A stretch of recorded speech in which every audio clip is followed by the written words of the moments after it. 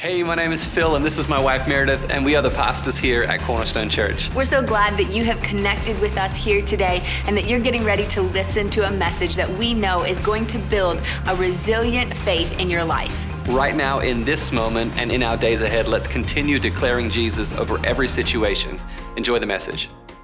So I want to just get right into it today. And I've been thinking about some things that I don't like in my life, which is a strange line of thought to take yourself down. But I was thinking about like jobs that I'm not good at and jobs that I've had in the past that I really don't like. Have you ever had a job that you're like, I'm actually not very good at this and I don't really know why I'm here?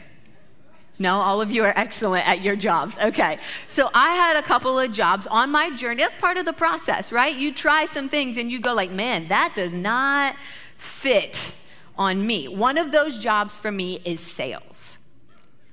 I am terrible at sales. Some of you are incredible. Like, it is God's gift to you that you know how to go in and like make a connection and help people connect to products. And like you could sell, you know, that old, like you could sell a, what is it, like a red popsicle to a lady in white gloves or something, right? Like that is not me.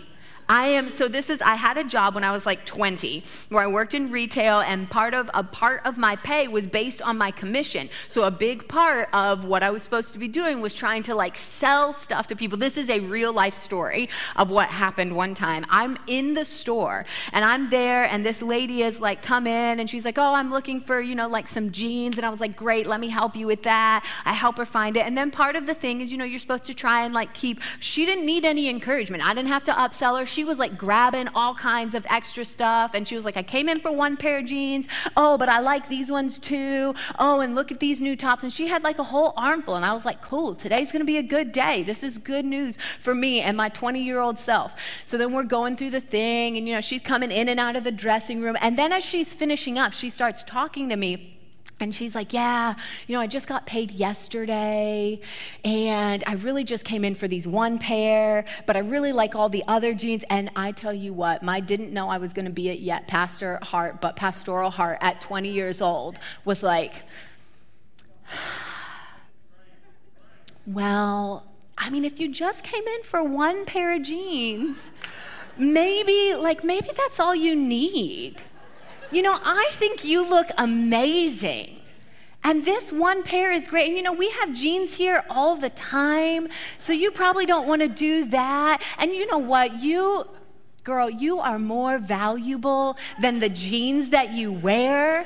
You are precious just like you are. And I think that this is a real life, and I'm trying to tilt so my manager can't see me, because I know my job is to be selling these things to people, but I absolutely bomb at it. I was terrible at doing this job because I just can't do it. And I think part of it is the reverse is also true. I hate being sold on things. I absolutely, and I'm so sorry. If that is a major part of your job, you're so good at it, and I'm so proud of you. Just don't bring it in my direction. Okay, online sales has been fantastic for me. Online, I and I'm a researcher by nature, so when I don't really go shopping, I go purchasing, right? This is what I mean by that. I know what I want when I'm coming. I don't need you to sell me on it. I don't need you to explain it to me. I don't need you to kind of maneuver it. I'm the kind of person that if it's time for a car, I go and I'm like, hey, I'm looking for this, this, and this. Do you have that? I don't need you to sort it out for me. This is not a back and forth, and it's tough because we kind of live in a time and we live in an era where we're often being sold on things. Whether that's products or whether it's ideologies or whether it's belief systems or whether it's perspectives on who we should be, there are constantly things that are being served up, and perspectives and things and people and positions that are kind of trying to sell us on something. And I think as a generation, we have been sold on a lie. And I think we've bought in to a lie. And that lie is that we are perfect. Think about it. Messaging is coming our way all the time that you are perfect just the way you are. Doesn't that sound nice? It sounds nice. It's not true, though. And this is the trouble. I think as a generation, and when I say a generation, I'm basically saying like anyone who's alive right now, right? I think as a people, we have bought into this lie that I am perfect just the way I am. And the trouble is, it's a lie that generations before us knew was not true. It's a lie that generations before us had a basic fundamental understanding of the fact that this is not accurate, that actually I am deeply flawed. Actually, I am deeply messed up. Actually, I am a total wreck running around. Actually, I am in need of assistance and I am in need of help. But for some reason, we have taken on and we have built in and bought into this idea that the way that I am is just perfect. I'm wonderful just how I am.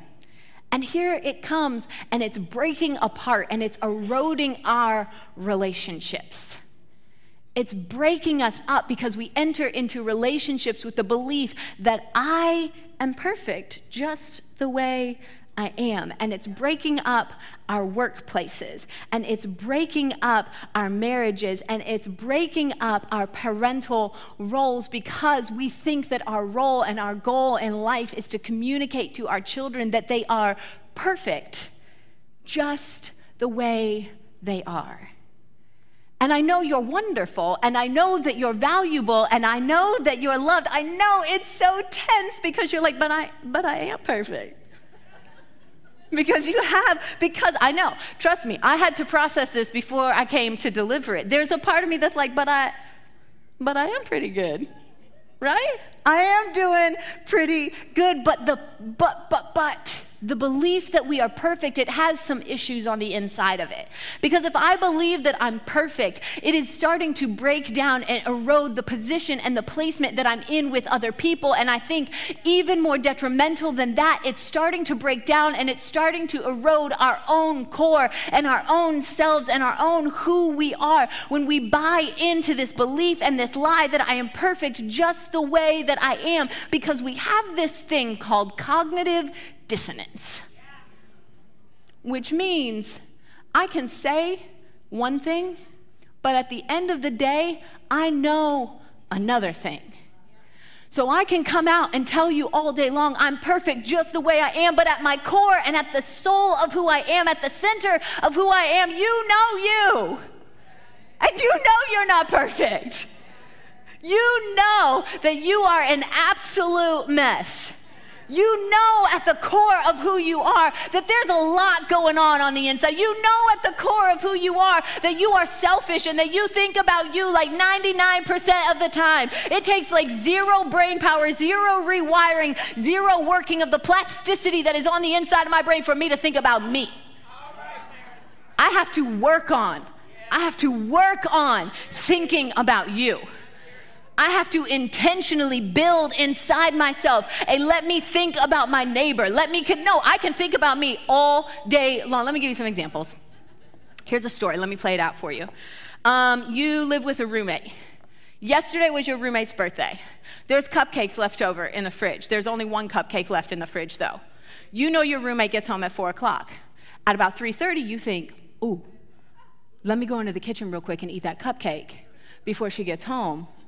That way I can have the cupcake. And then your roommate gets home and they're like, oh, is the last cupcake gone? And you're like, oh, did you want that? You know they wanted it. That's why you got up at 3:30 when you knew they were gonna be home at 4 and hurried up and ate the cupcake before they got home at 4 because you're selfish. Because you think about you. You're thinking about what you can do. Let me tell you another story about me. This is a real story. Some of you may have heard it because I've told it before because it's just too good telling on myself. A few years ago, Phil and I were attending a wedding, right? We had this wedding to go to. It had a certain time, and I'm like, let's be on time, let's be on time, let's be on time. We get there on time. We get to the wedding. We start walking in, and there is no one else there besides people who are like setting up, like family who's setting up tables. My first thought that I vocalized out loud to my husband, can you believe all these people are late? It didn't occur to me first, maybe I got the time wrong. Maybe I was wrong about the time of no, my first thought was all of these other people were late. Why? Because I'm prideful. Because I think about me, because I think I'm smarter than the other 100 people that are attending the wedding, because I am an absolute mess. Have you ever seen a child in a grocery store? They are violent and inconsiderate. Because at our core, we are an absolute mess. At our core, we are broken. At our core, we are in need of someone else, but we have this messaging coming at us all day, every day that goes, you're perfect just the way you are. You're perfect just how you are. And so we start to buy into the lie that I am a perfect being, that I am perfect in my utter sense, that I just came out perfect. And then we raise little kids that think they're perfect just the way we are, and we're afraid to change them and adapt them and mold them and train them up in the way they should go, because we think they're perfect, and so they should just look and explore and find their own way that they should go. And God said, that is not the message anymore. I created you in one way, but sin entered into the equation and it separated you. And the issue that we have when we start building this thought that I'm absolutely perfect is that it positions us in a place where everything that is going wrong is outside of us and is someone else's situation. So we go to our workplace and we're having issues in our workplace, but I'm perfect. So why would I look to myself and say, I wonder if there's anything that I'm doing in this situation that's causing the problem here? Because I'm perfect. And I know you don't always say it that clearly, and I know you don't always think it that clearly, but at the soul of who we are, we have this thought that it can't be me because I'm perfect just the way I am. And so it must be them. It must be what's going on outside of me. It must be someone else's problem. It must be someone else's situation. It must be the structure that I've been put on the inside of. It must be the way that my boss speaks to me. It must be something outside of me. And then where this leads us is that it puts us in conflict with one another instead of in community with one another. For two reasons. One, if I'm perfect and if you're perfect, but if our perfects aren't matching up, there's going to be conflict, because at the end of the day, somebody might need to adapt and might need to change. But if I have to adapt and if I have to change, that would be admitting that maybe, perhaps, I'm not perfect. Maybe, perhaps, there's something about me that needs to alter. And even more than that, it puts us at conflict instead of community, because if I'm perfect, I don't need anything.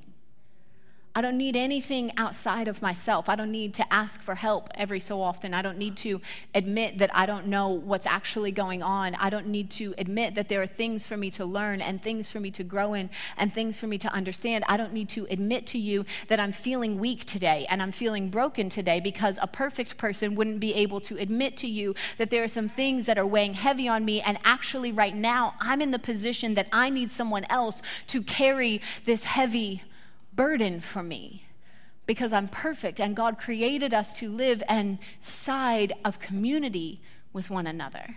He created us to need to depend on one another. He created us to need to grow and to rub on each other to form us. He put us inside this family of God and said, sometimes you're going to be uncomfortable in this space, and sometimes it's going to cause you to grow, and sometimes it's going to cause you to stretch, because there are some things that I need you. And we get into this strange idea on the inside of us. We get into this comparison thing on the inside of us and comparison never leads us to anywhere good or anywhere healthy.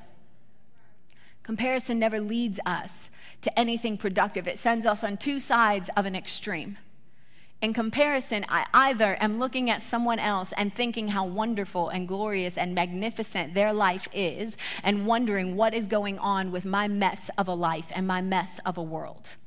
And I'm looking at their highlight reel and I'm thinking how they've achieved the job that I've always dreamed of and that I always wanted to, and how come I can't get to that? And we start laying heaviness on top of our own soul, and we start laying weightiness on top of ourselves and letting ourselves be burdened and carried on the inside of it. And that is not a space that we were ever intended to be. We have to learn how to throw off the heaviness that comes from comparison that makes me think you're great and I'm small, that makes me think you're accomplished and I don't have anything to offer, that makes me think that person's beautiful but I'm ugly and broken, that makes me think they've got it all together but meanwhile my house is a mess. We have to learn to throw off that comparison and remind ourselves, that often in this day and this time we are seeing other people's highlight reels and we are living our real life every day. And we also have to remember that we are not all on the same road or the same journey, that we started at different places and at different points, and that God is walking with each of us on our own path and on our own journey. I love this line at the end of the book of John. Jesus is talking to, I think he's talking to Matthew or Peter, sorry, I don't remember which one. He's talking to one of the disciples and he's telling them about what their end is going to be. He's talking to John. He's talking to John and telling him about what the end of his life is going to look like and how he's going to die. And one of the other disciples basically says, and what about me? What's going to happen with me? And Jesus says to him, don't worry about him. Worry, I said it backwards. Jesus is talking to him, and then the other guy is trying to deflect it off of himself, and he says, and what about John? And Jesus says to him, don't worry about him. I'm talking to you. I'm talking to you right now. What is Jesus saying to you right now? What is he speaking to you about your journey right now? I don't care what their house looks like. What is he saying to you about your house right now? I don't care what their job is. What is he saying to you about your work right now? I don't care what their relationship status is. What is he saying to you about your relationships right now? And we get in comparison where we want to look at everyone else's and we want to set our goals and make our determinations by what we're comparing on everything external. And we forgot to go straight to the source and say, Jesus, what is it that you're saying to me? What is it that you say about the life that I live? What is it about you say about the things that I should be planning? What is it that you say about the place that you're walking me into? Comparison will get us looking everywhere except for to Jesus. And then the other thing that comparison does is sometimes when we get on the other side of comparison, we feel so good. You know? Don't leave me out here. I know you guys do it too. You'd be like, well, I mean, my kids are sassy sometimes, but have you seen those kids across the street? They're crazy, right? Like, and all of a sudden we start comparing in the other, I just want to make an aside, the kids who live across the street from us are wonderful. Just in case, they're amazing. That was not, right? And you start making this comparison that goes in the other direction, where you start saying, oh, well, I have this and that going on, but at least I don't have that. At least I don't have this happening. At least, and we use comparison to prop ourselves up on a pedestal. Jesus spoke to this as well when he was speaking to the Pharisees, and he said, oh, you sit back and you think, at least I'm not this, and at least I'm not that, and at least I haven't done this, and you point out all of the other sins of all of the other people, and you think, at least I've got this part of it right. And Jesus says, that doesn't have anything to do with it either. I didn't call you to look at each other to create a comparison for your journey. Comparison has nothing to do with the place that we should be, but we position everything outside of ourselves, and when we position everything outside of ourselves, it leaves us in a place where we can say, I'm okay, I'm perfect, I've got everything going on in my life. And the most dangerous part about the position that puts us in the belief that we're perfect, is that it positions us in the place of God. Because if I'm perfect, I must be the God of my life. And that tracks, because we worship at the altar of ourselves, and we serve ourselves, and we sacrifice for ourselves, because everything revolves around me when I'm perfect. and if I believe that I'm perfect, and if I believe that there's nothing missing in me, and I believe that there's nothing broken in me, then I believe that I am not in need of a God, and I am not in need of a Savior. And we have lost a fundamental truth that generations before us knew and understood, that I, in fact, am not perfect. I, in fact, am deeply flawed. I, in fact, have some amazing qualities and some amazing attributes, and I was created in the image of God, but there is also something distinctly not God about who I am, and it veers me off course, and it causes me to be selfish, and it causes me to be prideful, and it fills me with anger, and it causes me to lash out, and it causes me to ostracize other people and to victimize other people and to treat other people as commodities instead of part of the family of God. There is something inside of me that is very imperfect about who I am. When Paul was writing to the church in Romans, he said this in Romans 3:23. He said, "For all have sinned and fallen short of the glory of God." For all have sinned and have fallen short of the glory of God. I love the word all because it's real easy to break down. You guys know I love like a word breakdown and original etymology and what was the original author saying to the original audience. And there's some parts of the scripture where we really have to like dig in and go like, yeah, and what did that mean in the context? Like when we talk about sin, we're going to talk about that a little bit. We got to kind of get into like, oh, what does that mean? All is real simple. All has always meant the same thing. All. It means everybody. It means I'm in all, and you're in all, and the person next to you is in all, and the person you're watching with is in all, and everybody is, it says all of us.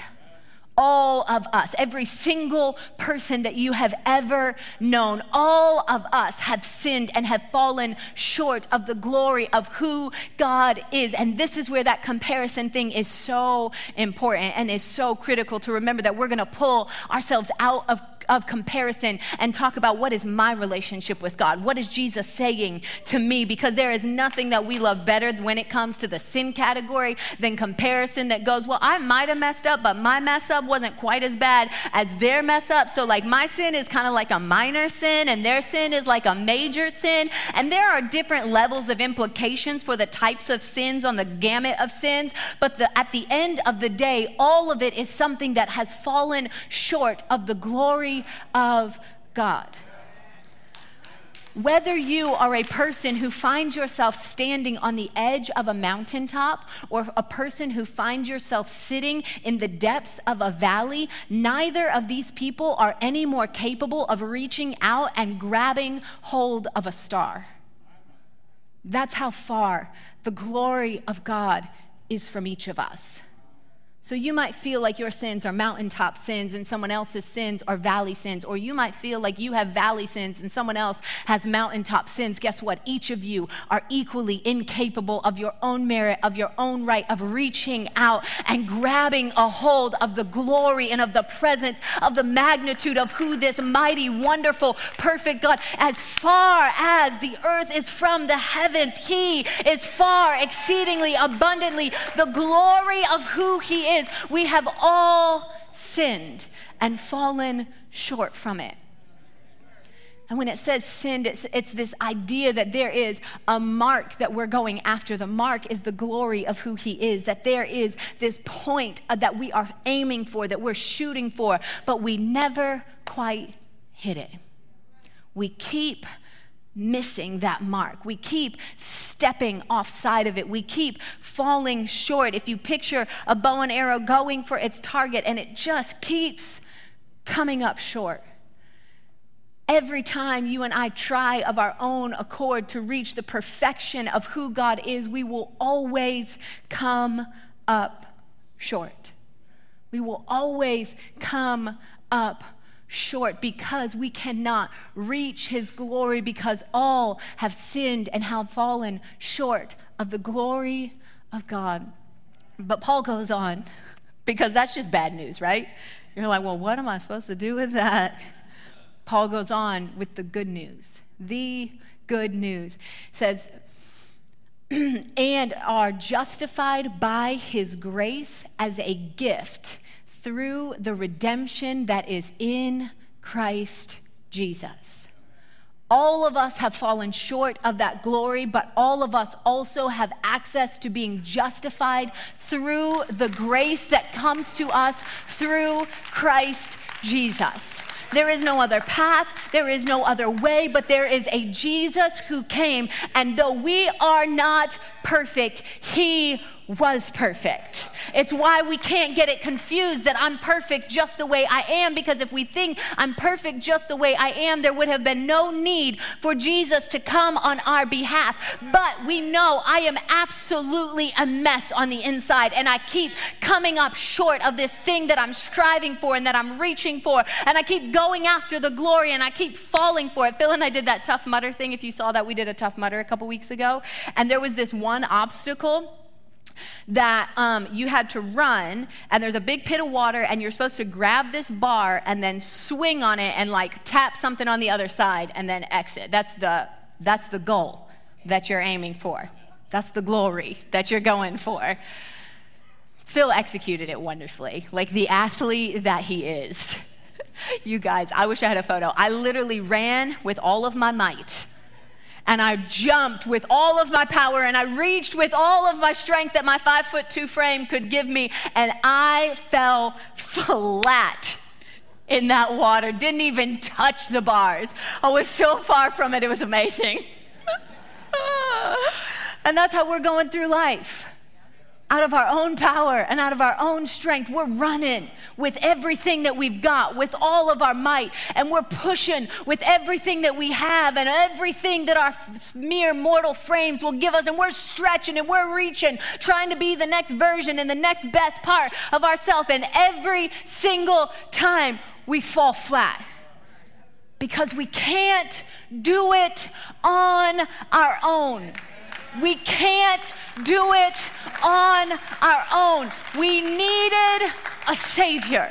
We needed someone to come and say, let me hold you in this. Let me walk with you in this. Let me create a clear path for you back to redemption. Let me show you how to come into the glory of God. Let me shrink the distance and the space between who God is and where you are. Let me lift you up and bring you into the place of his glory. You could never do it on your own because you're flawed. You could never do it on your own because you're broken. You could never do it on your own because you know you're an absolute mess all day, every day. But the good news is that Jesus came for us.